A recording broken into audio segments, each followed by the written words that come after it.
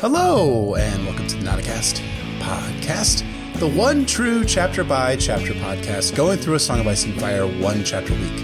I am one of your hosts, Jeff, better known as Brenda Beefish.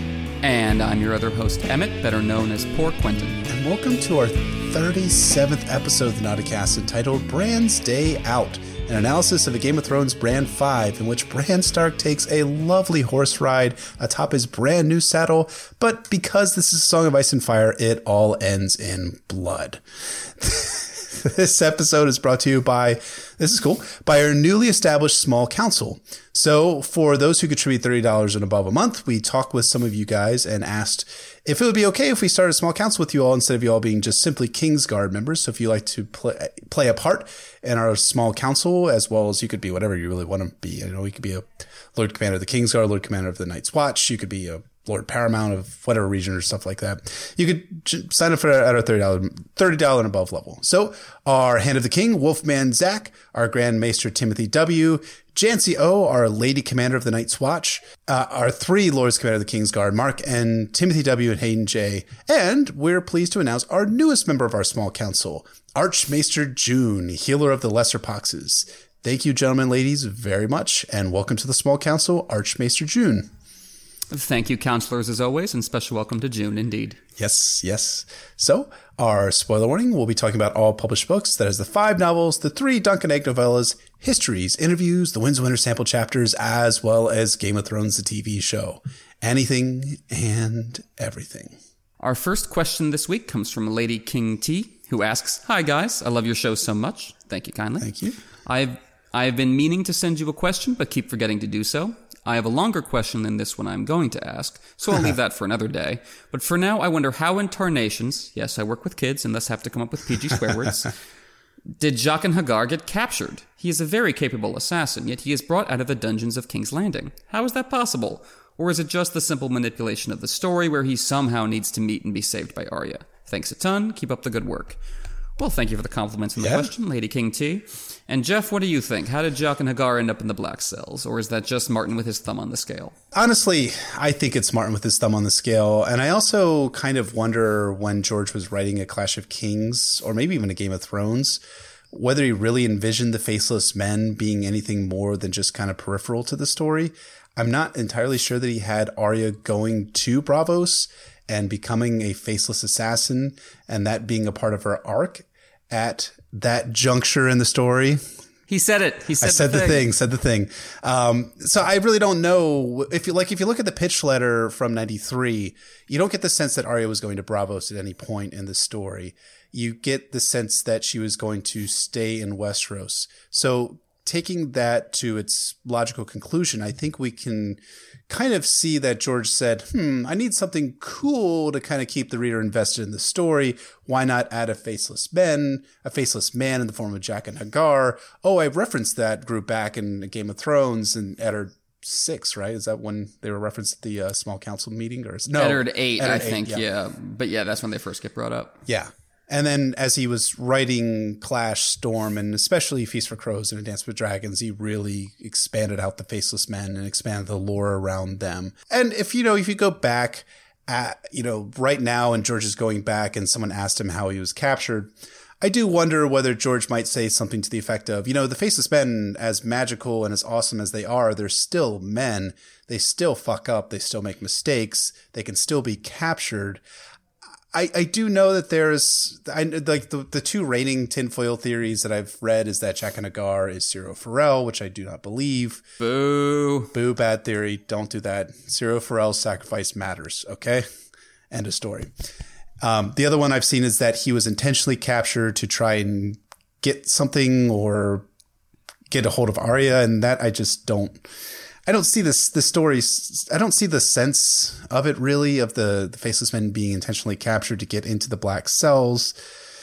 That doesn't seem to really gel with the story that's being told. But I don't know if Martin has something more in mind or whether he'll go back to it and talk about it because, Jaqen H'ghar is still in the story. He will be in Samwell's arc in the Winds of Winter, we have to assume. And who knows where he ends up after that. Does he hang out with Euron in Old Town? That would be weird, right? That'd be very weird. I don't know. I don't know. What do you think, Evan? What's your answer to why and how Jaqen H'ghar got captured? Yeah, this is something that Sean T. Collins, who is the co-host of the Boiled Leather Audio Hour with Stefan Sasse, I did a guest appearance on that show recently on why Dance with Dragons is the best. It's a topic near and dear to both our hearts. True. This is something that Sean has talked about before, where the Faceless Men are not exactly the most elegantly executed bit of Martin's world building, and that the nature of their powers is such that as soon as they're introduced, he has to just introduce a bunch of roadblocks to explain why they can't be as powerful and influential as they really should be, given what they can do. And so they're kind of awkward in that regard, and they fit Arya's story really well in terms of the themes of identity and violence and death. Like, you think you can see that really strongly in her Braavos chapters, but they're not integrated especially well, and I think you can see that right away with Jaqen H'ghar. Because, while Martin is right that the Faceless Men are not just omnipotent, and it is interesting to note that we find out that Jaqen got Whist's dog to turn on him not through magic, but through basilisk venom. We find that out kind of in a really delayed reveal in the House of Black and White. So he's right that, if 20 gold cloaks leveled their spears at Jaqen's throat and he's backed into a literal corner, there's not much he can do about that. He's going to jail. But it's also just hard to believe that, he was just going to let Yoren take him to the wall? Like, if the battle hadn't broken out near the God's Eye, what was the actual plan for him? Right. Why is he actually in Westeros in the first place? Can it always have been about going to Old Town, given that he was there before the dragons were born? All the timing and motivation seems very kind of suspicious with how he's handled, and I think you're right. A lot of it is kind of backfilled, just to make sense of what he's up to. I like his interactions with Arya. I'm curious to see his interactions in the Old Town plot, as we talked about on a recent episode, in which that was the question about the alchemist. And I like how that reveal is executed. I like his face trick with Arya. But when you get into these larger plot logistics questions, I think the Faceless Men do kind of fall apart. You're actually, you actually put it together really well, because I've never really thought about it that way, but you're right in that they kind of just weave Jaqen H'ghar into being all about picking up the dragons, when you're like, well, wait a minute, how did he find out about the dragons? How did he get instructions from the House of Black and White in order to get the one book, in order to get the dragon egg? Because Euron, and this is the place where, as much as Martin says that, like, the logistics and travel and the way and the time it takes for people to get from point A to point B doesn't really matter to the story, when you think about it like that, you do kind of get stumped. I get stumped, at least. And I feel like that, it does feel kind of like plot contrivance. But I do agree with you and Sean that the Faceless Men as a organization are not the best executed. You're absolutely correct that also they match Arya's theme. The killing, the mercy, the death, all those things play huge parts in Arya's story, especially from Clash onwards. And I think that, and I am curious what Martin has in store for Arya, because one of the things he has said is that he has enough Winds of Winter material for Arya that he has like a novella's worth of Arya chapters for the Winds of Winter, all set in Braavos. So you have to imagine there's going to be a significant expansion in our understanding and lore surrounding the Faceless Men, their history for sure. And you do kind of wonder what their current implications with the story are going to be. The Faceless Men have obvious interest in the new election for the Sea Lord that is going to be occurring if the current Sea Lord dies. They have an interest in the dragon egg. They seem to know about Daenerys Targaryen, or if they haven't, they will soon enough, and they'll probably become very interested in her. And, you just don't know. So I'd be curious to see what Martin does with the Faceless Men. But to kind of like route it all the way back to the question, which was about Jaqen H'ghar specifically, I think the answer is that it's Martin thumbing the scale. Faceless Men aren't omnipotent or omniscient. And I think Martin envisioned Jaqen and the Faceless Men as just kind of a cool organization, and then went back and then later retconned a lot of the structure, history, and foundation of the organization. So that's my answer for that question. I think you summed it up perfectly, sir. So thank you again, Lady King T, for the question. Our next question comes from Sir James R.W., who asks, after 35 episodes, I just doubled my monthly pledge in hopes of getting you closer to quarterly live shows. Thanks. My question is, would more people do the same if you read this question in your next podcast? Well, let's find out, buddy. Only one way to do so. Yeah, I mean, it's our goal is if we hit the 3,000 a month on Patreon, we'll do a quarterly live show where we'll do these episodes that you're listening in video format. A number of folks have asked for this, and we've also seen a number of fantastic folks do live casts. LML, who's been a frequent guest here, does a fantastic show every Sunday called Between Two Werewoods, which we strongly and highly recommend. I was a guest on 2 of those episodes. And have you been a guest on it? I know that Chloe has. Chloe and Eliana have, but have you? I've not been yet. We're putting together a kind of magic-themed episode on that regard for the near future. But I'm looking forward to it for sure. Yeah. LML being LML, of course. He's the best. Of course. Yeah, he's the best. So we've seen it done really well by folks like him, folks like the Maester Monthly podcast, and History of Westeros, obviously. All these folks have done a fantastic job with live episodes. We're going to try it in our own sort of I think we will get eventually to that level of 3,000 a month. And we're going to try to do our own little thing, which is to try and do one of these episodes where we take some Q&A, do some live interactions with you guys, but just quarterly. Because if we did this every week, I think you would just get tired of our faces and I would have to wear clothes when we record, and that would be awful. I can confirm that Jeff would hate doing that. But also, the main appeal of us doing a live podcast compared to anyone else is that you get to make Jeff answer your questions, which is just, there's just a subtle pleasure to that. It feels like it should have its own word in the German language. And you don't get that kind of enjoyment with other podcast hosts. That's our brand. That's what we offer the community.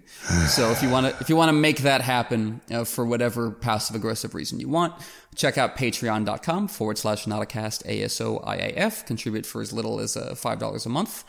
But if you go up the tiers, you can get access to show notes, early release of our episodes, special Patreon only episodes, and you might even get to sit our small council that we mentioned earlier. So, contribute to the noble goal of making Jeff face down, you dirty, dirty peasants. And dress, you fucking plebs. And dress. Cool. Well, thank you again, Sir James R., for the question and for the plug of our own Patreon. That's cool. We appreciate that. And thank you, Lady King T, for your excellent question about Jack and Nagar. But this episode is not about answering questions. It is about Brandon Stark and his 5th chapter in A Game of Thrones. And here is its synopsis. The snow is falling. The gate is receding upwards. And life is magical and full of joy. For the moment. Bran Stark is able to venture outside the gates of Winterfell at long last and go see the beautiful world outside. What could possibly go wrong? Everything. Bran, Robb, Theon, Luwin, Summer, and Grey Wind, and 4 men of the Winterfell Guard are off to go explore around Winterfell, and Bran is riding on his new horse, Dancer.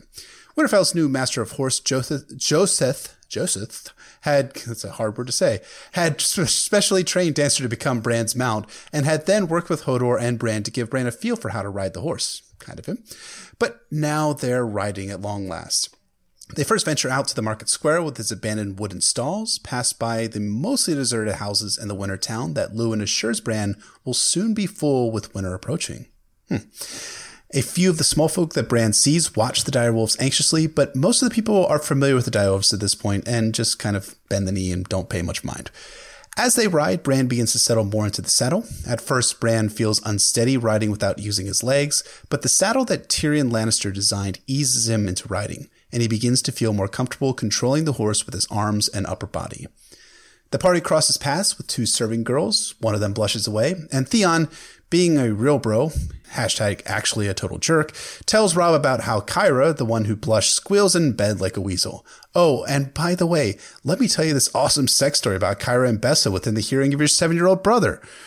Robb tells him to cut that shit out in front of Bran, but Bran hears enough anyways. He pretends not to have heard what Theon was saying and looks away, but he can feel Theon's eyes on him. He never liked Theon the way that Robb did. About that. Robb rides up to Bran and tells him that Bran's doing well riding. Bran says he wants to go faster, and Robb obliges. Bran feels his cloak billowing behind him, rippling in the wind, and feels the snow in his face. Robb races on ahead of Bran, always looking back to ensure his brother is safe and doing well. They race about 2 miles or so ahead of the winter town, and then they stop. Robb joshes with Bran about how he thinks Bran would win if they race, but Bran doesn't want to race. Did you hear Summer howling last night? Robb did. Grey Wind was upset the night prior, too. The direwolves seem to know things. Bad things. Robb isn't sure how much to tell Bran given his age, but after Bran tells Robb that he's 8 and heir to Winterfell after Robb, His brother relents. A bird had come from King's Landing the night prior. Dark wings, dark words. They'd been getting a lot of those recently. A bird from Castle Black indicating that Benjen Stark was still missing. Another from the Eyrie from Catelyn with news about Cat taking Tyrion prisoner. That one had sent Robb, Theon, and Luwin into the council chamber for a full day. When they emerged from the council chamber, riders were dispatched and Bran heard talk of Moat Cailin. Ah, yes. For all you ugly bads listening who believe that Catelyn Stark never sent Ned's commands back to Winterfell, your goddamn supper is fucking served. You owe Catelyn Stark, who only did that one thing wrong in her entire life, an apology. Anyways, Bran asks about word from King's Landing. It's from Alan, Winterfell's new captain of the guard. Jory Cassell, Will, and Heward are now dead. Bran can't believe it. They killed Jory? Why would anyone want to kill Jory? Robb doesn't know, but there's worse news. Ned, their father, had a horse fall on them and his leg is shattered. He's currently unconscious, but Robb won't let this outrage be forgotten. Maybe he should call the Banners. Theon reins up next to the boys. Blood for blood. Theon wasn't smiling now, but Bran reminds Theon that Robb can't call the Banners as he's not Lord of Winterfell. Theon, who, by the way, is a real jerk throughout this entire chapter, tells Bran that if Ned dies, Robb becomes Lord. He won't die, Bran screams at Theon. Robb assures Bran that Ned won't die because of course he does, but Robb still has care of the North while his father is in King's Landing. Bran wishes Catelyn was back home and looks around for Luwin. Does Maester Luwin say to call the Banners too? Theon, again, being a real jerk, I'm going to keep emphasizing that, says that Luwin is cowardly, but Bran challenges Theon that Ned always listened to Luwin. Robb jumps in and says that he listens to Luwin, he listens to everyone. But now, Bran is sad. He'd once thought Robb calling the Banners would be baller, but now it only fills him with dread. Yeah, premonition much, kid. Bran asks to go back, but Robb says they need to go find the wolves before they head back. Bran's tired, but determined to act man-grown. He tells Robb that he can go as long as he can, so Robb says he'll track the direwolves down while Theon drops back to Jape with the Winterfell Guard. Bran kind of enjoys begin riding again as Theon and the guard fade behind him and Robb until he hears the sound of water. When he hears that, he cries. Robb asks why. It's because Jory brought the boys here to fish back in the day. Do you remember that moment, Robb?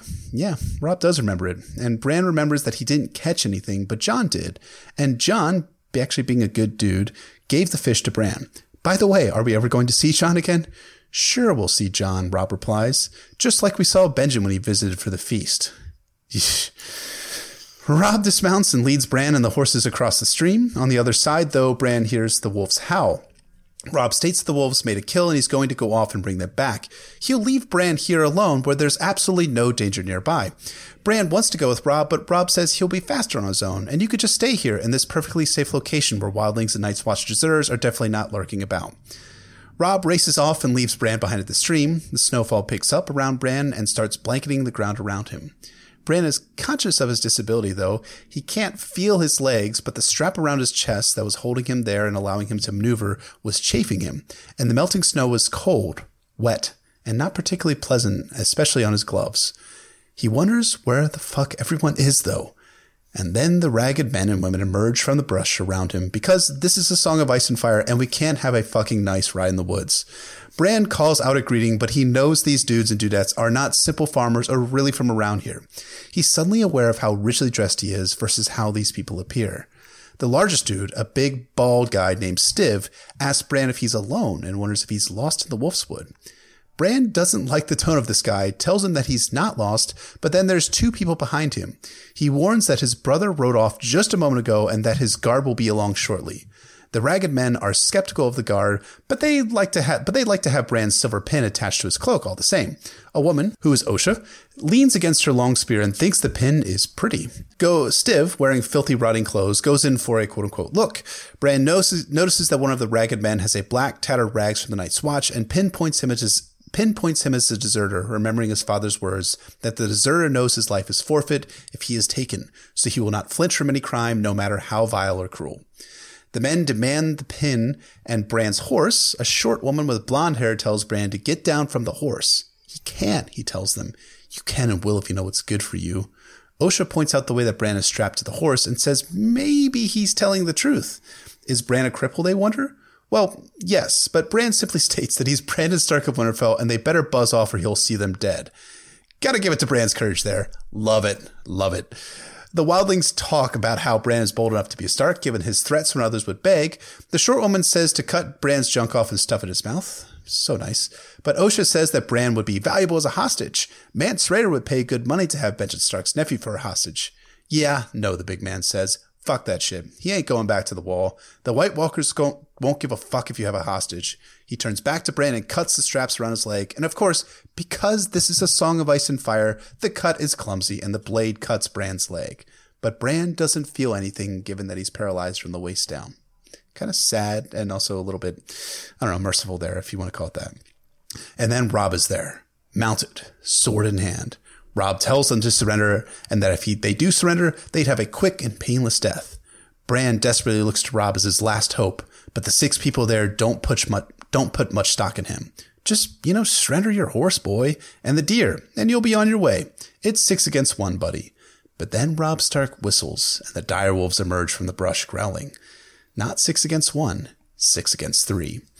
Though Stiv is all about, it's only dogs, man. So there's like freaking blood dripping from Grey Wind's muzzle. So yeah, okay, only dogs, right. But the dude orders the people in this party to take the direwolves and Robb prisoner, and then Robb charges. Winterfell, he shouts, charging into the mix of them. Robb's sword takes a dude with an axe. Another guy grabs the reins of Robb's horse, but Grey Wind jumps him and pulls him down into the stream, and the water goes red. Love George's imagery there. Robb and Osha fight, but then Robb turns her final spear thrust and he runs her down with his horse. Meanwhile, Summer takes Holly in the calf and then tears out her stomach. Meanwhile, Summer takes Holly, the blonde woman who I forgot to name earlier, in the calf and then tears out her stomach. The 6th guy tries to run away, but Grey Wind emerges from the stream, catches him, and takes out his throat. Yikes. And finally, it's only Bran and the big man Stiv. He holds a knife to Bran's throat, threatening to slice, and if Robb doesn't call his direwolf off, he will slice. Robb calls the direwolves to him as Osha rises. Stiv orders Osha to kill the direwolves, but Osha ain't about to do that. She tells him to kill the direwolves himself. Stiv is at a total loss. Finally, he asks for Robb's name and tells Robb that if he wants to see Bran alive, get off your fucking horse. Robb reluctantly complies, and then Stiv orders Robb to kill the wolves. Robb doesn't move. Stiv threatens. The wolves or the boy. No, Bran screams. Stiv yanks Bran's hair back, telling Bran to shut up when an arrow explodes out of his chest. The dagger falls away and Stiv falls to the ground and into the stream, blood flowing from his body. Osha cries out for mercy, and then the Winterfell guard appear. Luwin asks if Bran is hurt. Bran tells Luwin that his leg is cut, and Luwin checks the wound. Bran turns his head and sees Theon smiling with a half-dozen arrows on the ground. A dead enemy is a thing of beauty, Theon says, like the big fucking jerk that he is in this chapter. Robb tells Theon that he's an ass, and that he ought to chain Theon to the Winterfell yard and let Bran shoot arrows at him. When Theon arrogantly tells Robb that he should thank him, Robb says that Theon's an idiot, and that if he missed a shot, or it only wounded Stiv, or it hit Bran, or if the dude was wearing a breastplate, did you think of any of that, you big jerk? No, you didn't. Theon stops smiling, pulls his arrows up from the ground, while Robb glares at the Winterfell guard. And where were you? They were following, and then they were waiting for Luwin on his donkey, and then Theon pipes up. He spotted a turkey and figured Robb would look after Bran. And figured Robb would look after Bran. Robb's pretty fucking pissed, but he looks back to Luwin asking after Bran's injury. Just a flesh wound. Robb looks over to the bodies, sees that 2 of them are Night's Watch deserters, probably desperate ones at that.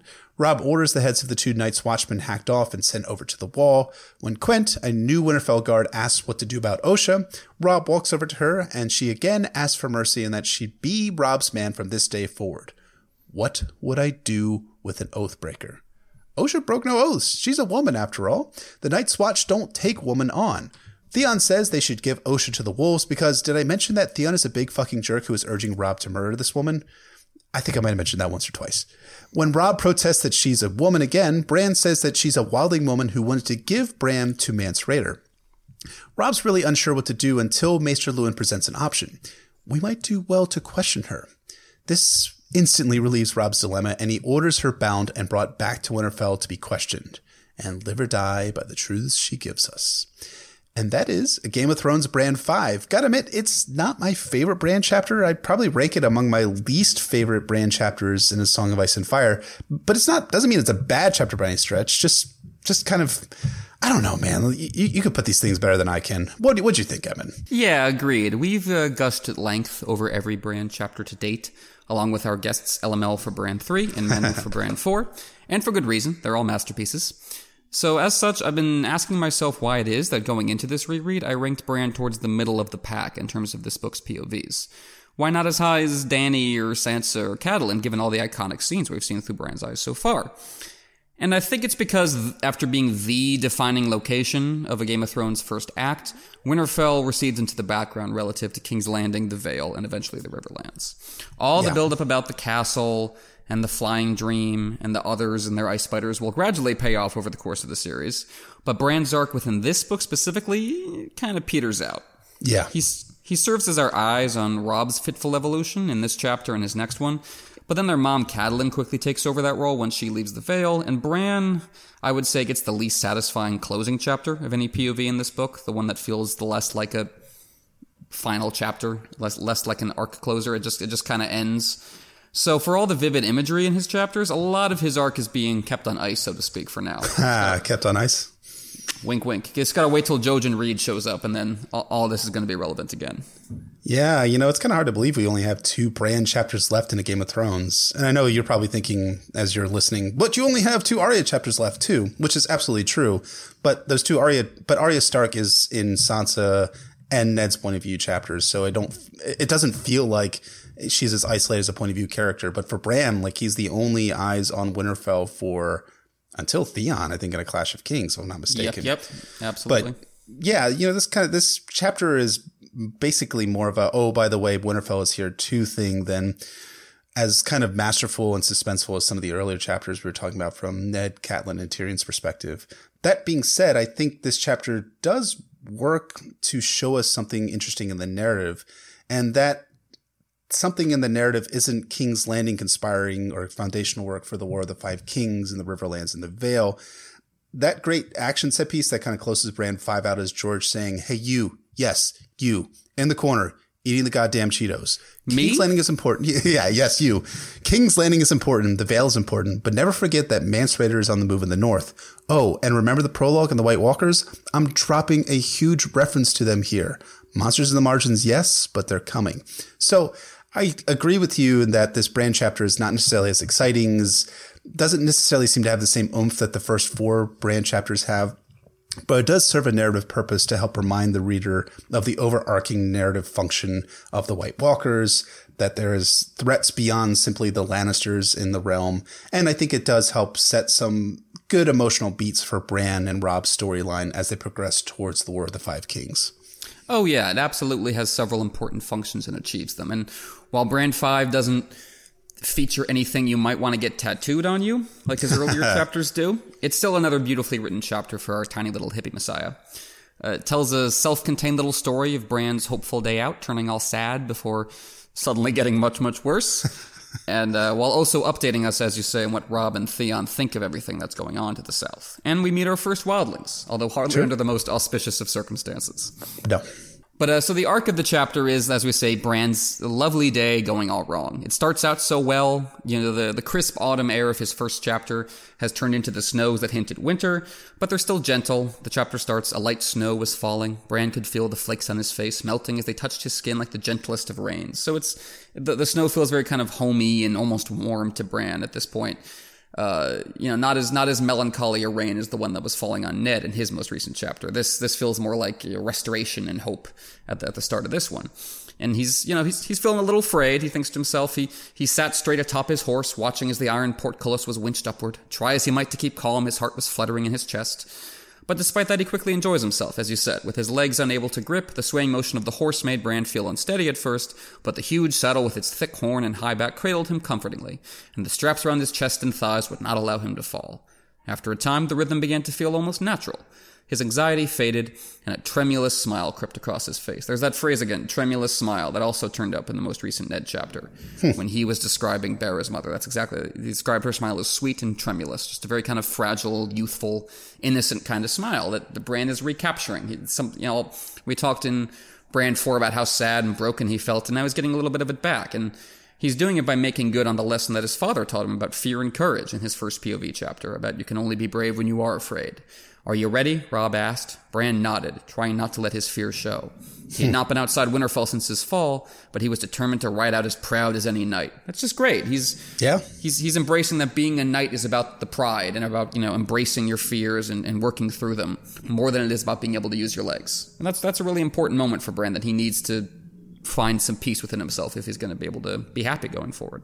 Absolutely. And, Bran's dream from his early youth was to become a knight and become a knight of the Kingsguard. And while he's never going to have that, and he's slowly realizing that dream is kind of dead and dying, or is dead. It sounds kind of harsh, but it's not going to happen for him, unfortunately.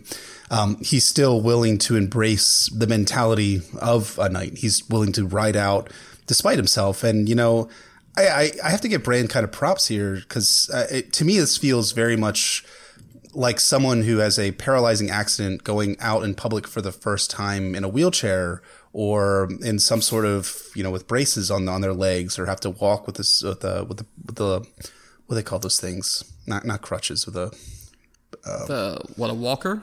Or yeah, like a walker or something like that. Bran's bravery here is very clear to me. It's not something that, it's not like the courage on the battlefield. It's not even the kind of the courage that, Brienne talks about in Clash of Kings, a woman's courage. It's Bran's individual own courage to kind of show himself and be public and present despite his disability. And, it's a compassionate moment on George's part in writing this, and that he gives Bran a sense of exhilaration and a sense of accomplishment in riding out there. And, it's really, you get some great touching moments with Robb in a little bit, where Robb is telling Bran, oh, you could probably outrace me. Robb is very much a compassionate, sympathetic guy towards Bran, which really makes us love Robb and love Bran too. And of course makes Robb's downfall all the more sad when he finally falls in a storm of swords. But yeah, it's fantastic. And, it's all due to someone who is now a prisoner of the Starks. Yeah, that's the great irony here, is that, as you say, this is about Bran going out and facing the whispers and stares that come with his disability, which he will do throughout Clash of Kings as well when people come to Winterfell. And that's something, of course, that Tyrion deals with throughout the series and throughout his whole life. And yeah, Bran is only able to experience this moment of tremulous happiness thanks to Tyrion's generosity, which was itself forged because of the friendship between Jon and Tyrion. So this is the kind of hope for a rapport between houses Stark and Lannister, but by the time we get to this chapter, that possibility has already completely fallen apart, and Bran's mom has taken Tyrion captive, as Bran will remember hearing about a little later on in this chapter. So even as the fruit sprouts, the foundation has rotted here. As the chapter continues, Bran starts to lose that hope and the youthful innocence that he was recapturing, and that mirrors what's going on in the larger plot about how any hope for peace between Starks and Lannisters is really falling apart. But you still have this kind of gift remaining, this little memory of the friendship that could have been. It's a parallel and contrast, I guess, to the irony of Robert's assassination attempt on Dany only being carried out after he dies. Yeah. And in that case, it's not a gift. It's the exact opposite of a gift. But in both cases, you have this irony of something bearing fruit only after the context has completely changed in a way that makes it almost irrelevant. Yeah. And it kind of, for me, it potentially sets a hopeful note for the future, as we talked about with Manu back in Bran 4, in that Tyrion's gift of a saddle to Bran, or not the gift of the saddle itself, but the blueprints for the saddle, may bear fruit down the road when the conflict between Lannister and Stark doesn't matter. I mean, even by the end of A Dance of Dragons, it's really not about Lannister versus Stark. It's the Starks, by and large, are scattered and kind of doing their own thing at the moment. But in the story, I do think that there's a strong possibility for Tyrion to return back to Winterfell. And I do think that the saddle gift that he gave to Bran is going to bear fruit in the long term. And I think that's, you talk about the roots rotting away with the War of the Five Kings just on the horizon now. I think that the fruit, though, is going to last longer than the roots that have rotted away, in that it kind of serves as kind of a secondary set of roots for events that are going to transpire potentially in the Winds of Winter, most likely in A Dream of Spring. But it's cool, though. But I think you make a great point that Bran's fading happiness here parallels events that are happening at the macro sense in the story. The War of the Five Kings, like I said, is on the horizon. Stark and Lannister are about to go to war with each other. And Bran is no longer the guy who's like, yeah, I would love if they called the banners, we went off to war, because he has a dread about that now. It's his brother who's going out to fight. It's his 14-year-old brother. It's the men of Winterfell that he's surrounded himself with. It's his father down in King's Landing and his father's guard. And he's seen and he's heard about the consequences of the outbreak of war, which is by and large just about him. It's happening right now with the death of Jorah Cassell and the other two Winterfell guys, Will and Heward. Will and Heward, thank you. And but at the moment though, the boys are back in town though, just before it gets all sad. Yes, as they ride away from Winterfell, they pass through the Winter Town, which, speaking of narrative parallels, coming right after Daenerys 4, it's an obvious parallel to Vaes Dothrak. Yep. As this kind of empty town that will be filled up later.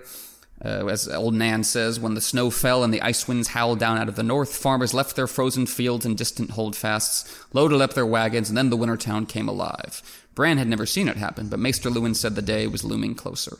The end of the long summer was near at hand. Winter is coming. So clearly the Winter Town is the ice to Vaes Dothrak's fire, so to speak. That these are the two parallel settings that are being given the groundwork for in these chapters. And as you can see there at the end of that quote, it's tied into Bran's overall arc of maturity and losing his innocence, because, as old Nan will call him, he is a sweet summer child. But as summer passes into winter, you get these new responsibilities and you get these social changes that he has to deal with. Yep. This is a reminder of the central role that Winterfell and the Starks play in both the social and magical structures of life in the North, and they really get intertwined once you start talking about winter and the long night.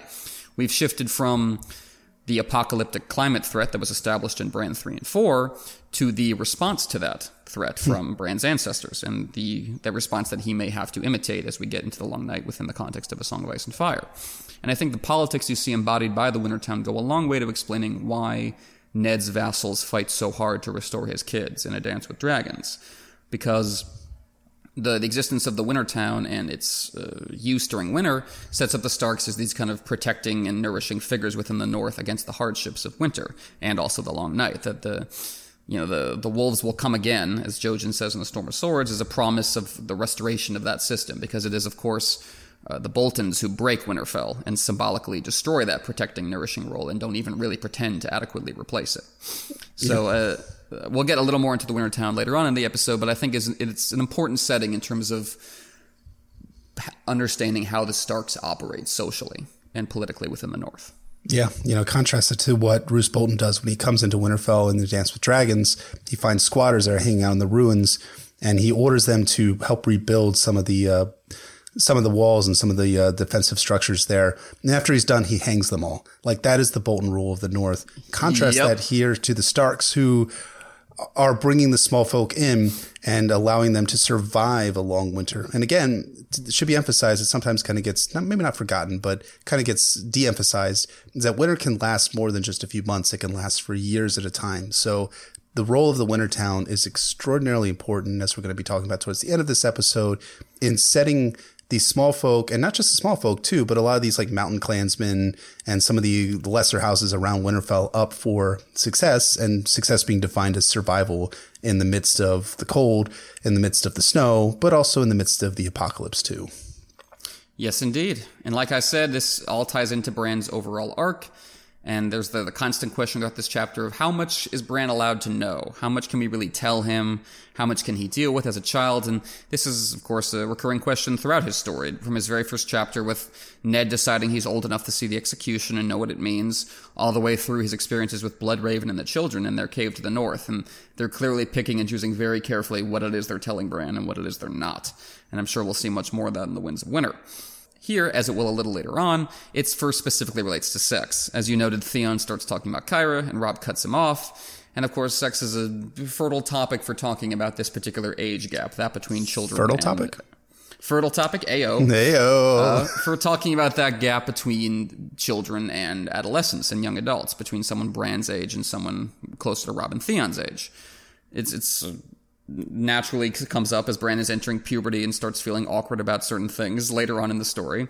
And Robb, of course, explicitly invokes that age gap in this chapter. He says, "I never know how much to tell you, Bran. I wish you were older."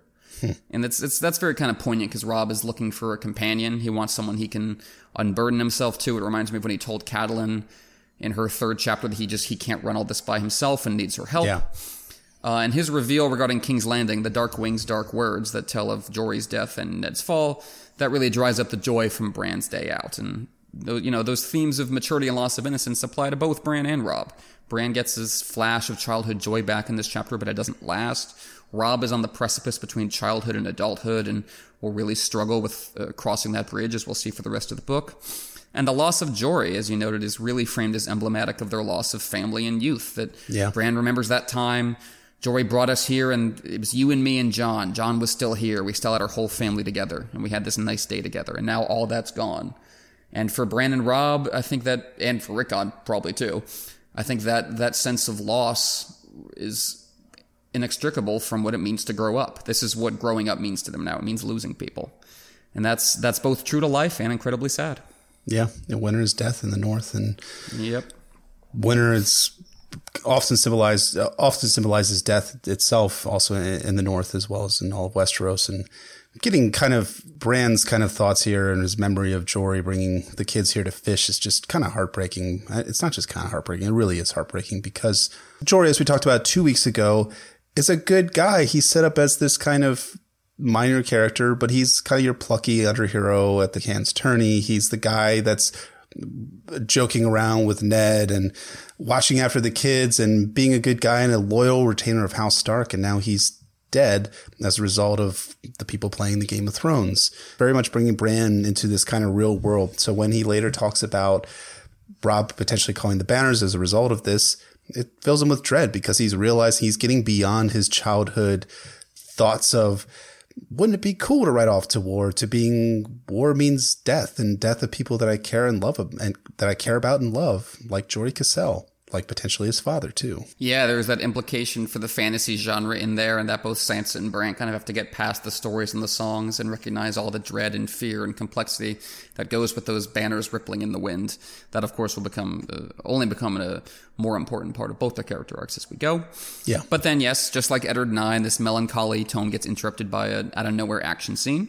This chapter really takes an abrupt turn when Stiv's crew shows up because Martin avoids all foreshadowing for this. Unlike the attacks by the clansmen or by Jaime, which have some setup and dialogue beforehand, you have no way of knowing that these people are going to emerge from the woods. It almost feels like the prologue in that way, even though, of course, Stiv and his crew are much less dangerous than the White Walkers. They're still just kind of emerging out of nowhere from the trees to threaten someone.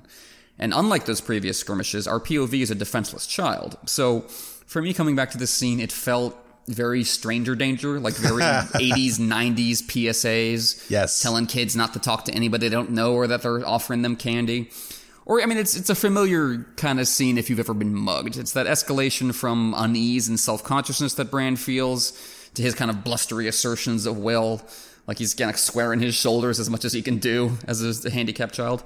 Yeah. And then, of course, it segues into outright threats and terror. Robb is the classic big brother taking on the bully that you'll see in PSAs or in family and kids shows from a certain era. And it has mixed results. Robb's intercession, I'll say that much. It doesn't entirely go as planned. No, it doesn't do that. But no, you're right about those. It does feel like an 80s or 90s PSA. I grew up watching some of those for sure when I was in elementary school and being told that by my mother as well. Don't talk to strangers. Don't reproach the van written with crayons saying free candy on the side of it. Don't do those types of things. But yeah, no, it's not set up at all. I mean, there's reference made in Jon's earlier chapters of Lord Commander Mormont, or Elsie Mormont as he's commonly known around here, these parts, talking about that there have been a number of desertions in the Night's Watch and people not returning from north of the Wall. That's really the only foundation for Stiv and his people showing up in this chapter, but that doesn't really serve as foreshadowing whatsoever. It's not like a one for one. There's desertions of the Night's Watch, and of course that means that they're all going to some of these folks are going to attack Bran outside of Winterfell. But no, it's very much, I think you're spot on in talking about it. Similarly to Jaime showing up and interrupting Ned's melancholy in that chapter. Bran's melancholy here is set by events that he's heard down in King's Landing. Ned's melancholy is similar, about events in King's Landing, finding out about Robert's bastards and finding out about Robert's plan to send to hire knives after Daenerys Targaryen. And here, that break in the chapter kind of serves that purpose of just thrusting us right in the action here. But I do think it does serve a larger purpose in showing us, like I said before, showing us that there is danger beyond simply the Lannisters, that there are wildlings that want to come south of the wall. They have that reference drop to the White Walkers, and they don't want to go back north of the wall because they would have to face the White Walkers, and fuck that shit. We're not doing that. So yeah, it's very much a interesting break in the chapter. It does kind of thrust us from melancholy into action, but I think it does it pretty well in the similar way that it does in Ned's chapter, in that it's a kind of an exciting scene, but it also talks about some of the greater themes and some of the greater references in the series itself. Yeah, what does link this showdown to the previous combat scenes in the Game of Thrones is the undercurrent of class dynamics at work. Like, Bran is immediately aware that the danger is enhanced because of his signifiers of wealth and elite status. Quote is, "One look, and Bran knew they were neither foresters nor farmers. He was suddenly conscious of how richly he was dressed. His surcoat was new, dark gray wool with silver buttons, and a heavy silver pin fastened his fur-trimmed cloak at the shoulders. His boots and gloves were lined with fur as well." So this is a direct contrast to how they were treated in the Wintertown. When they were riding through town, all their signifiers would make people bend the knee. You know, these guys are in charge. That's what that meant. Out here, when Bran is alone, suddenly his status makes him a target rather than lending him any authority. But of course, I mean, Bran can only rely on those class signifiers to defend him. First, he does so literally, where he says, my brother rode off just a moment ago, and my guard will be here shortly, trying to intimidate them. But that immediately backfires because, "Your guard, is it?" a second man said. "And what would they be guarding, my little lord? Is that a silver pin I see there in your cloak?" So immediately, the fact that you have a guard means you're valuable, means you're worth something. So that makes you a more enticing target, not the other way around. And then even as the situation keeps getting worse, Bran can only keep falling back on this status. When they call him a cripple, he says, "I'm Brandon Stark of Winterfell, and you better let go of my horse or I'll see you all dead." And it is quite courageous, and you love him in that moment, but it's also, again, it doesn't de-escalate. It doesn't lead to him taking charge of the situation. It makes it worse because now they know he's a valuable asset, and he's kind of angering them. So it doesn't help the situation at all. Bran's blood is what makes him a potentially useful hostage. And I think you can see that commentary with Robb as well, when he charges into the scene, "Put down your steel now, and I promise you shall have a quick and painless death." Again, very courageous. Gotta love the kid for sticking up for his brother, but immediately Martin undercuts it with, the strength of his words were undercut by the way his voice cracked with strain. Robb's still kind of a kid. And he shouts Winterfell, just like Arya will in the Riverlands when fighting Amory Lorch's men, which also kind of backfires. Like Gendry warns her later, that was kind of stupid. Shouldn't have done that. Honestly, Robb, like, how do you think this situation is going to end? Like, of course it leads to Stiv holding a dagger to Bran's throat. You're outnumbered and Bran is already being threatened. Like, offer them the horses. See if you can find a peaceful resolution to this conflict. There's a certain kind of arrogance with which Robb carries himself here that resonates with what Stiv says, but only a Stark would be a fool enough to threaten when a wiser man should beg. As much as we can admire Robb and Bran's courage, there was also, to go back to the mugging parallel, I knew so many guys growing up who would say, if I ever got mugged, I would fight back. Yeah, I'd show them. I'd knock them down. It's like, that's not the sensible reaction to do when you're being mugged by someone with a knife. You give up what they want and you hope it's over quickly. If you fight back, you're probably going to get hurt. Like, there's a childishness, I think, to how Robb and Bran act here. Robb especially because he's older and should know a little better. I mean, he castigates Theon for finding a violent end to the situation, but what was Robb's plan when Stiv was threatening Bran's life at dagger point and about to make him kill the wolves? It seemed like Robb had completely screwed up the situation. So I think you can see, as you say, a connection to the larger themes there, where the understandable, sympathetic, even heroic response can sometimes be the dumbest thing to do, given the full context of the situation. Yeah, it's kind of reminds me of kind of Ned from that last Ned chapter, where he threatens Jaime Lannister with the death of his brother Tyrion, and attempts to use his status as the Hand of the King. And Jaime's like, he was Hand of the King. And here they're like, yes, this guy would, as a Stark, would say something boneheaded like that. The funny thing about this chapter is that the Wildlings and the Night's Watchmen, they aren't here to just straight up murder Bran and then just do their kind of sociopathic thing. They want the horses and the meat and they want to get gone. They're not interested in sticking around Winterfell. So there's only the threat to Bran's life is brought out when Bran Stark starts threatening these people. And then when Robb Stark says, I'll give you all quick and painless deaths if you surrender. Well, no, they're not going to fucking surrender then. Come on, say, I will, just be on your way and we'll just forget about this. That's the way to maybe address that. Maybe use the wolves in order to kind of make that threat more clear, more plain. But, as Robb Stark is not going to leave a challenge and a threat to his brother and to his family unmet. And I think that is, I don't know if I would call it foreshadowing, but it does set the foundation for Robb Stark marching south when Ned Stark is imprisoned and after the Winterfell Guard are all slaughtered by the Lannisters in the King's Landing throne room. Now, of course, that action is absolutely justified, and I support Robb Stark in every single way in doing that. But I think this smaller scene here, the smaller scene of violence, is intended to set the foundation for us understanding Robb Stark's mentality when he calls the banners and marches south when his father in particular are threatened. In the same way here that Robb Stark goes for his sword when Bran is threatened. And he's only threatened because Bran threatened him first and then Robb threatened him right afterwards. So it is courageous. You do like Robb for these things, but at the same time, you do kind of scratch your head a little bit and you're like, maybe that wasn't for the best, the way that you handled the situation. And you're really lucky that no one in your immediate party was killed. Another thing too is it should be pointed out that Robb Stark is castigating Theon, and Theon is a big jerk. I might have said that once or twice before, but in this chapter, maybe once or twice. Yeah, maybe once or twice. He's a big fucking jerk in this chapter. But you ask, what is Robb's plan? He doesn't have a plan here. And also, Robb is super projecting on Theon here because he accuses Theon of leaving Bran behind. But what did Robb do? Robb decided to go right off to go find the wolves, and he didn't want to bring Bran along because Bran wouldn't be quick enough. That's not a good enough reason to leave your brother defenseless. So yep. Robb is projecting on Theon, who is a big jerk, by the way. But at the same time, Theon doesn't, really we shouldn't give him too much credit here. He's basically as bad as Robb in his conduct in not safeguarding Bran. But at the same time, he's a little bit worse, and kind of the things that he says about killing people and how, I love to see my enemies dead before me. That's just great. That's fantastic. Like, that's psychopathic, dude. That's psycho. Yeah, he wasn't reading the room there. Like, everyone else is kind of horrified and puking at what the direwolves have done. Bran is injured, and Theon's going like, yes, corpses. I do love me some corpses.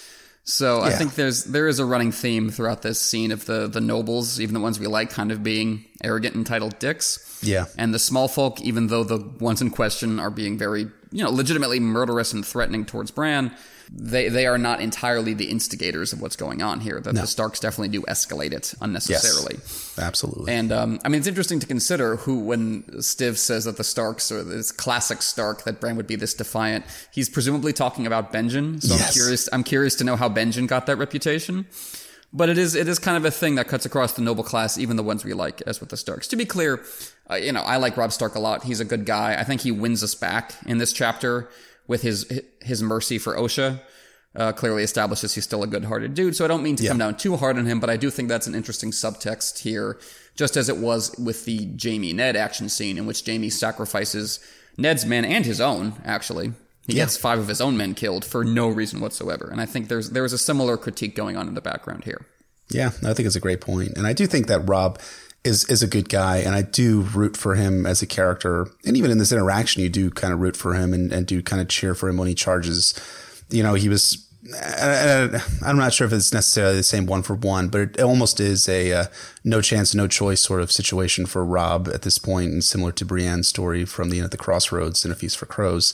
Although, again, Brienne is much more justifiable because she is actually defending people from harm, murder, rape, and all the other terrible things that the Bloody Mummers are known for and have been known for in Westeros. Yeah, there's an important distinction there with how one of Rorge's crew says the same thing Osha does, in which, like, we're just looking for horses, we're just looking for supplies, give those to us and we'll be out of our way. But then Rorge himself jumps in and says, fuck that, I'm raping and killing all these people. And yeah, I think that is what makes Brienne's stand a little more purely heroic. But yes, again, we still love the Starks, and that takes us into our likes and dislikes for this Absolutely. chapter. So what do you like about Bran 5 in A Game of Thrones, sir?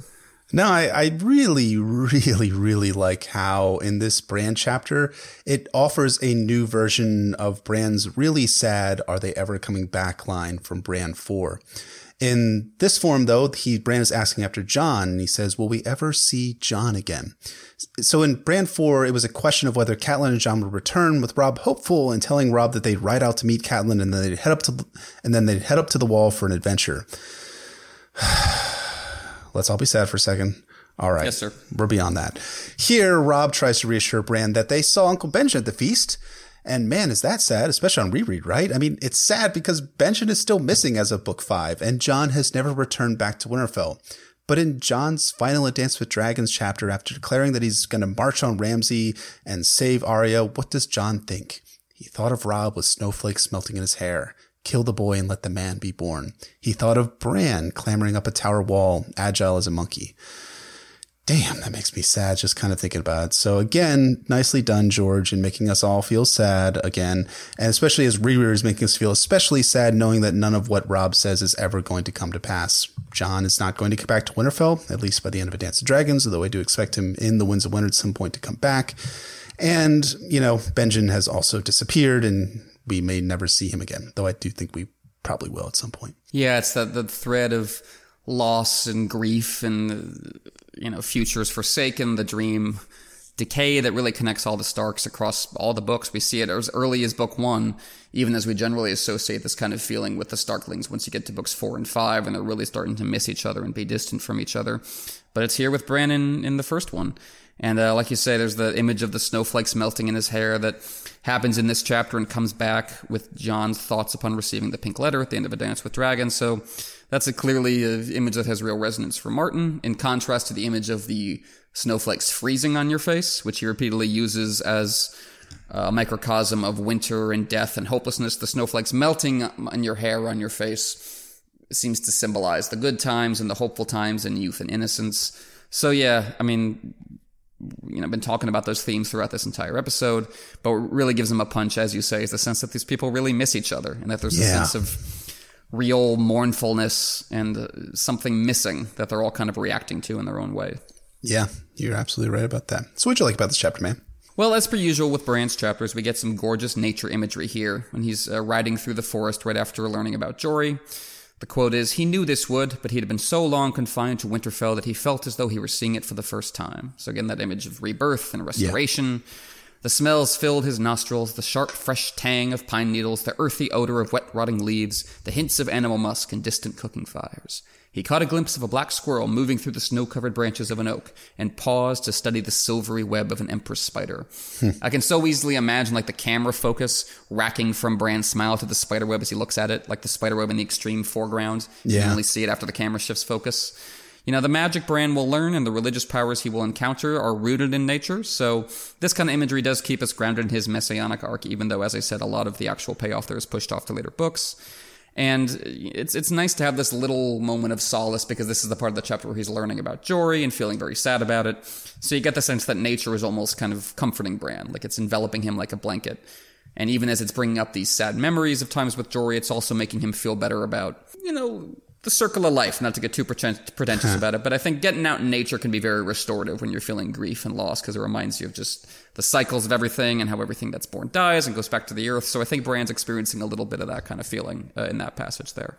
Yeah, he really is. And it's kind of cool too when you think about what Bloodraven tells Bran in A Dance with Dragons, that the children of the forest, they went into the trees, they went into the birds, they went into the animals. And Bran has this line in this chapter about how he thinks it would be so cool to go up and climb up a tree like a squirrel.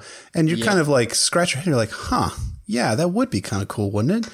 And that's going to be entirely possible as Bran becomes much more of a green seer and becomes much more attuned to the old gods and to the magic of the children of the forest and their ability to skin change different animals. And, as we see in, the Winds of Winter's Theon chapter, that Bran is seemingly skin changing into the ravens outside of Stannis' camp.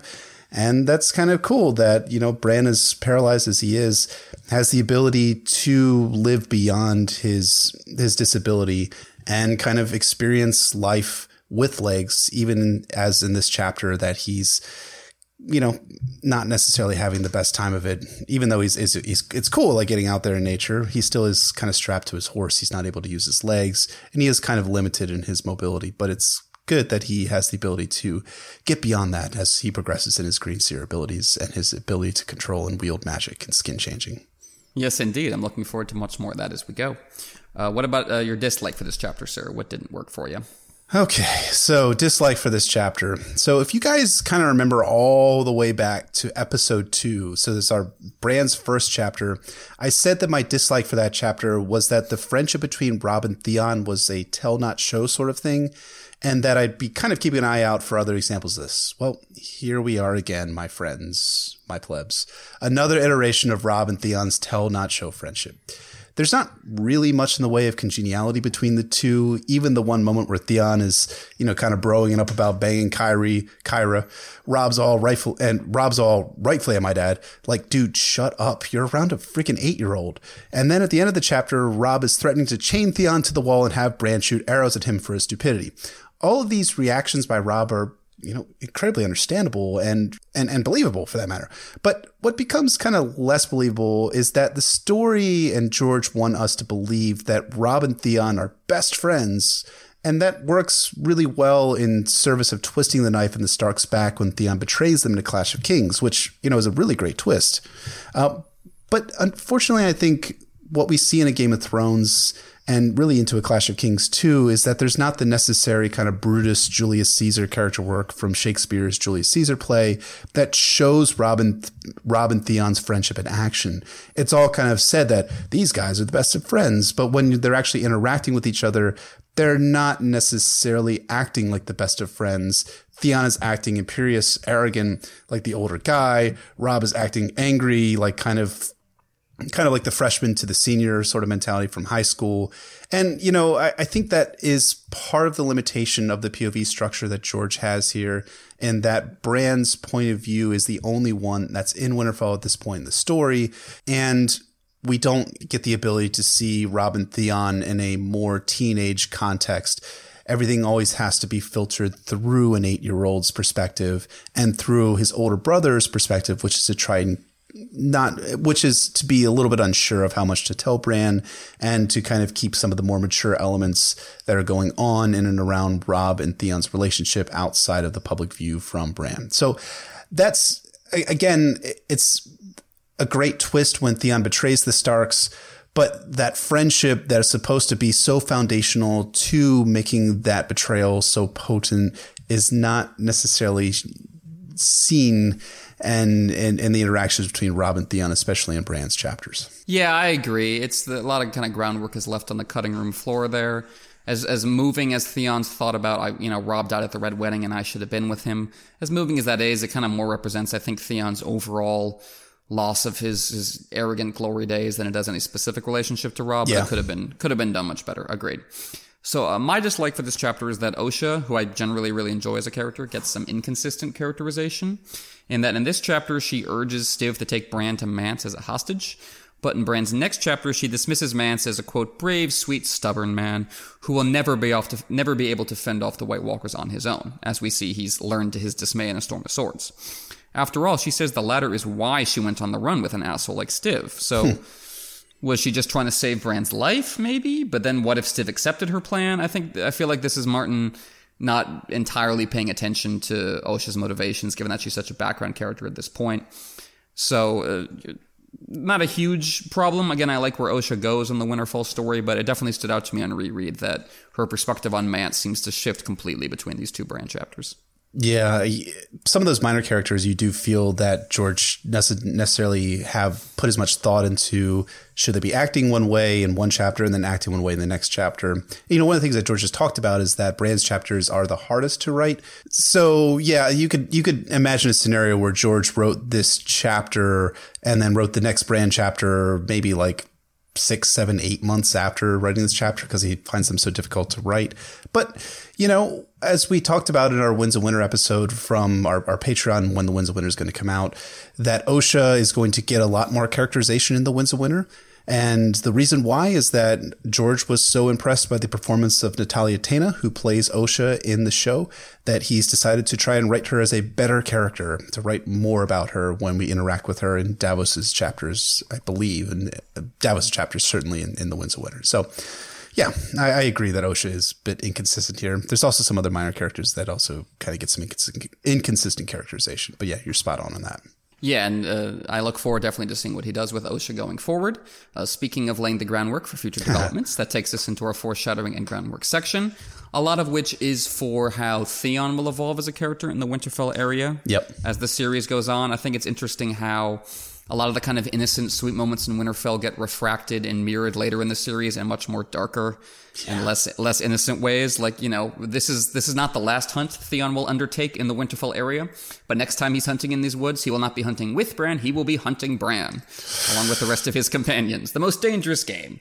So that's kind of like a dark twist Martin pulls. Who knows how much of Theon's story he has worked out in his head, given that there are still some hints that Tyrion is the one he intended to sack Winterfell. Yep. But I think there are some nascent ideas kind of swirling around his mind at this point.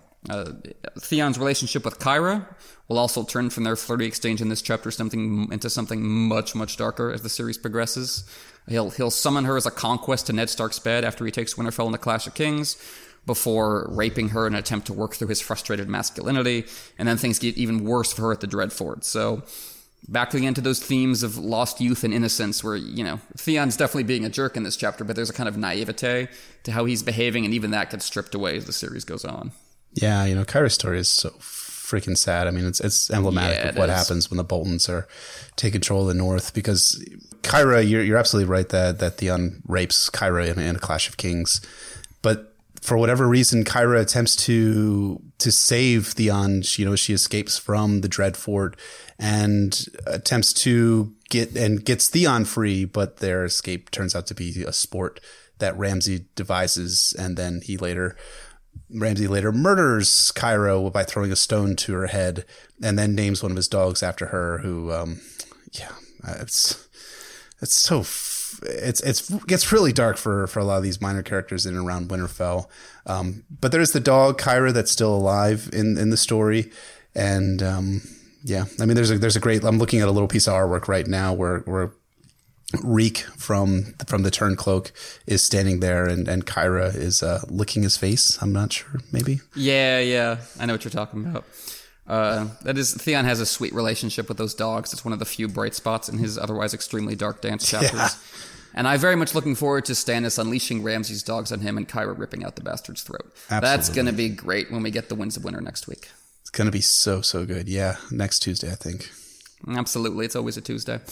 Anyway, a little bit of foreshadowing here comes with Robb when, as you say, he says, I listened to him, referring to Maester Luwin. I listened to everyone.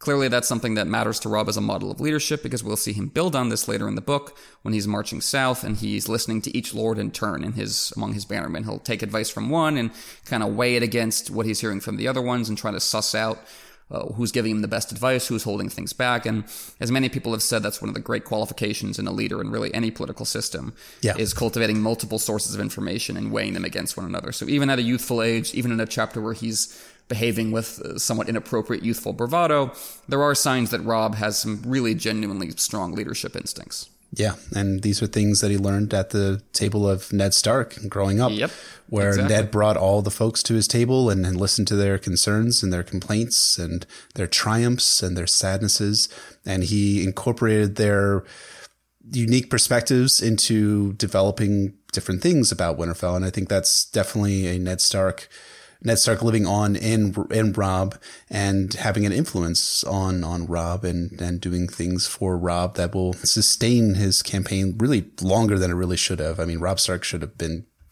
toast by the end of a Game of Thrones, but because he has the ability to listen to good counsel from folks like Catelyn, from Brynden Tully, from his other lords, and from his northern lords and from his river lords, he's able to sustain his war against the Lannisters long after it probably should have ended for him as a 14 and 15-year-old kid. One other final piece of little bit of foreshadowing is that Stiv is describing Bran is looking at the cloak that Stiv has. He describes it as fallen almost to pieces, patched here with brown and here with blue and there with dark green and faded everywhere to gray. But once that cloak might have been black. Now, this kind of came very, very late, like literally within minutes before we started recording this podcast. But this kind of reminded me of the story that Mance Rayder tells Jon as to why he turned his cloak and became a wildling, in that he talks about when he was out on a ranging one day, they had brought down a fine elk and they were skinning it. But then a shadow cat jumped out and then attacked Mance Rayder and shredded his arm. And his brothers had left him behind north of the wall. So then he was carried to the wildlings, actually cared for Mance Rayder. They kept him alive and they had sewn his cloak back together with different colors. They talk about it being sewn with some scarlet silk that one of the wildling women her grandmother had shown her. But when he got back to the Shadow Tower, he was told to get back into his black cloak, and then he left the next morning because he was going to wear any cloak he would want to choose. I do think it's really cool that Martin here is showing turn cloaking as a concept, as kind of very much literally, as Stiv here. Stiv here his cloak is all different colors now as opposed to the black, and similar to Mance Rayder, whose cloak is, before he actually turns to the wildlings and becomes king of the north, his cloak is black and then it's sewn with scarlet silk, and he's told to throw that cloak away when he gets back to Eastwatch, but he refuses to do that because he's Mance Rayder, man. He's fucking Mance Rayder, and he's one of the coolest characters in all of Song of Ice and Fire. So just thought it was kind of a cool connection here. I'm not sure that Martin necessarily intended this to be this is showing us what Mance Rayder is going to be. But it might be something, again, where he was going back and rereading some of the characterization and contextualization of the wildlings that he had shown in earlier books and said, that would be a cool concept to kind of revisit it from Stiv and his cloak of many colors to Mance Rayder having the same concept in mind. So that's one little thing that I found. I've kind of enjoyed that one a little bit, but yeah. Yeah, I think it's emblematic of how Martin uses the cloaks of the Night's Watch in general to emphasize either an admirable kind of purity of soul and spirit and mission, or, as Mance says, it's an unrealistic reflection of the complexity of human life, which is more reflected by the patched model work of characters and colors that you see in his cloak or in Stiv's cloak. That, it's not necessarily reasonable to expect someone to live and die by their duty and everything else in the Night's Watch oaths. That doesn't really reflect the reality of human experience, which is something we'll get into much more as we get into Mance Rayder as a character, because he's a character who is built up quite a bit before we meet him, not just in this chapter, and that's something I really enjoy. Can't wait, man. Yes, indeed. So moving on to the theory section, as I said earlier in the episode, the Winter Town, I think, is definitely conceived as a parallel to Vaes Dothrak, and we speculated last week about what's going to go down at the Sacred Dothraki city, so this week we're going to speculate about what's going on in the Winter Town, about will it play a role, will civilians be gathered there, and of course, will they eat each other alive? The answer is yes. Yes, they will. Yeah, no, the Winter Town is a really cool setting in that it is a little bit explored here, but is not, winter does fall, or is about to fall on winter is about to fall on Winterfell by the end of A Dance with Dragons, but the civilians and the small folk are not coming to Winterfell. And like I said before, why is that? Because the freaking Boltons are hanging small folk left and right who are not necessarily. So the Boltons have essentially despoiled the sacred ground of the Starks and the sacred role of the Starks in protecting the small folk. But I think that we can be fairly confident that the Boltons will eventually fall and will be despoiled of Winterfell itself, and that Winterfell will be returned to the Starks at some point. But for the time being, I do think that Stannis will hold Winterfell at some point in the Winds of Winter. My question is, do you think that Stannis is going to invite the small folk to start staying at the Wintertown, or is he going to be kind of the more, call it like the Brynden Tully at River Run sort of thing, and like, we need to get rid of all these excess mouths because we don't have enough food to feed all of these people? Will that be his mentality, or will he be more of the Stark mentality of trying to bring all these people together to survive the winters that's falling on Westeros? Well, I think the Wintertown offers the possibility for kind of splitting the middle there, splitting the difference, that is, where you don't invite the small folk inside the castle, inside the military fortification, you have them right outside. Yeah. And you have the ability to kind of look after them and nurture them there, but they're not interfering with the kind of military readiness and discipline that Stannis and the Blackfish value so highly. But yeah, I think our kind of return of the civilians to Winterfell will accompany Stark restoration. Right now, as you see in A Dance with Dragons, they've turned to White Harbor as the relative era of area of refuge and safety. Yeah. I think Sansa is going to probably return to the north via White Harbor with her army of the Vale, so I think there's a possibility for a great gathering of civilians together there, and then marching on Winterfell and the Wintertown. Sansa's army itself will presumably come with plenty of tag-alongs, as all armies do. Plenty of civilians go along with to support and cater to the needs of the knights and the soldiers. So all this feels to me like the payoff to Catelyn considering the people Edmure is shielding Riverrun to be useless mouths. The payoff to Dany closing her gates to her people in Slaver's Bay. This is an intense quagmire that our heroes have navigated throughout the series, and I think like a lot of the ethical quagmires in the series, we're going to see the ultimate example of that when we get to the Long Night and the others. And the Starks and Stannis, if they're all in the area, have to really decide, make these hard decisions about human life and who you're going to protect and how you're going to expend the resources to protect them up against the ultimate enemy. And I don't think it's going to end well. No. A Dance with Dragons is chock full of cannibalism, especially in the north. You got Frey pies, you got Jojen paste probably, Hardhome, people are eating each other alive, the Peasbury men in Stannis' camp who commit cannibalism, the fate of the Night's Watch deserters that Cold Hands feeds to Bran and company under the guise of pork. The invocation of Skagos and Davos' arc. It's a motif, it's fair to say, in the book. Yeah.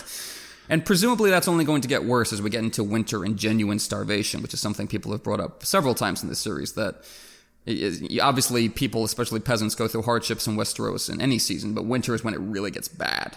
Yeah. And I think that would dovetail specifically with Stannis' story perfectly if he's still hanging around the area, because they came very close to cannibalism at Storm's End during the siege.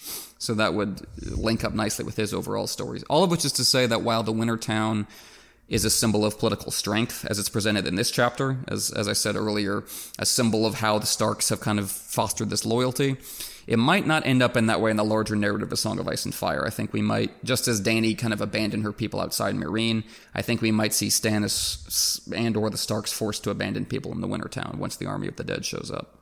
Yeah, I think you're right about that. And I think what Martin's greater point is that, you know, as a point that's brought up but Elsie Mormont brings up at the end of A Game of Thrones, is when dead men come hunting in the night, doesn't matter who sits the Iron Throne.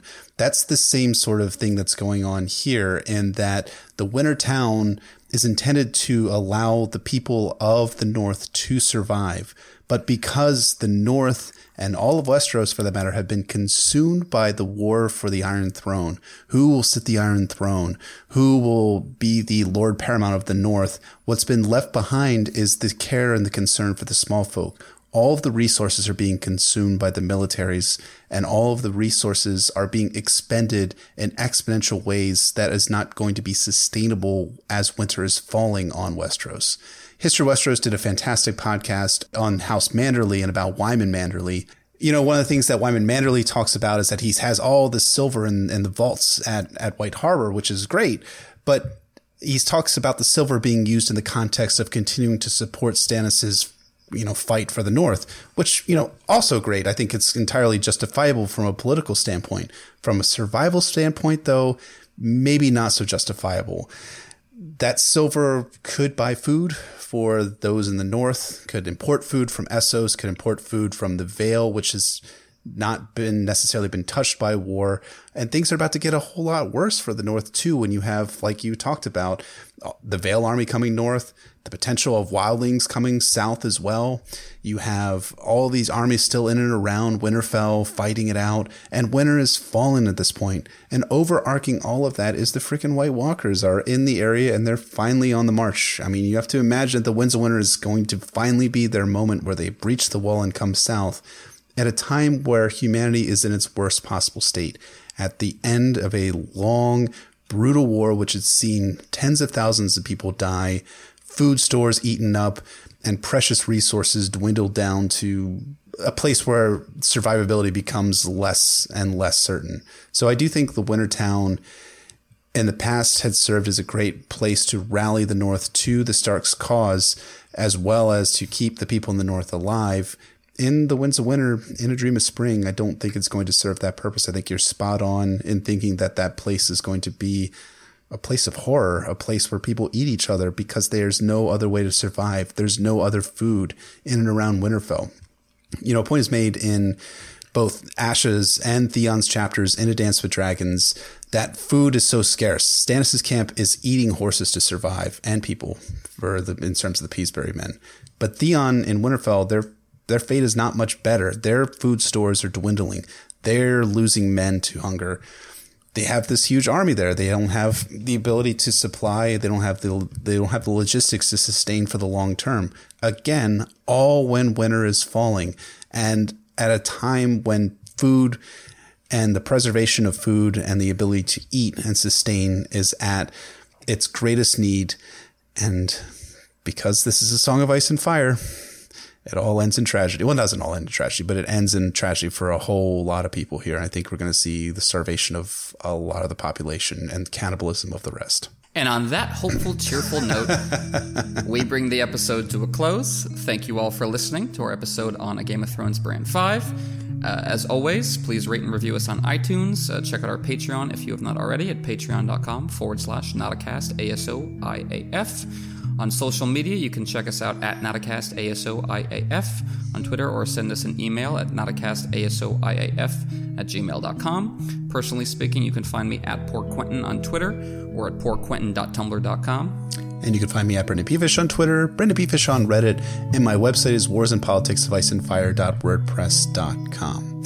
So, join us next time as we have another cheery chapter as we stare out into the blue from a sky cell in A Game of Thrones Tyrion 5. Definitely my favorite Tyrion chapter so far, so I look forward to discussing that with you, sir. It's going to be a lot of fun. We get Tyrion as most tyranny. Tyranny? Yeah. I don't know if that's a real word here, but we start seeing we start seeing Tyrion as he's going to be for the rest of the series, or at least until the end of Storm of Swords. But yeah. I completely agree. So, thanks for listening. We will see you guys next time. And take care, everybody.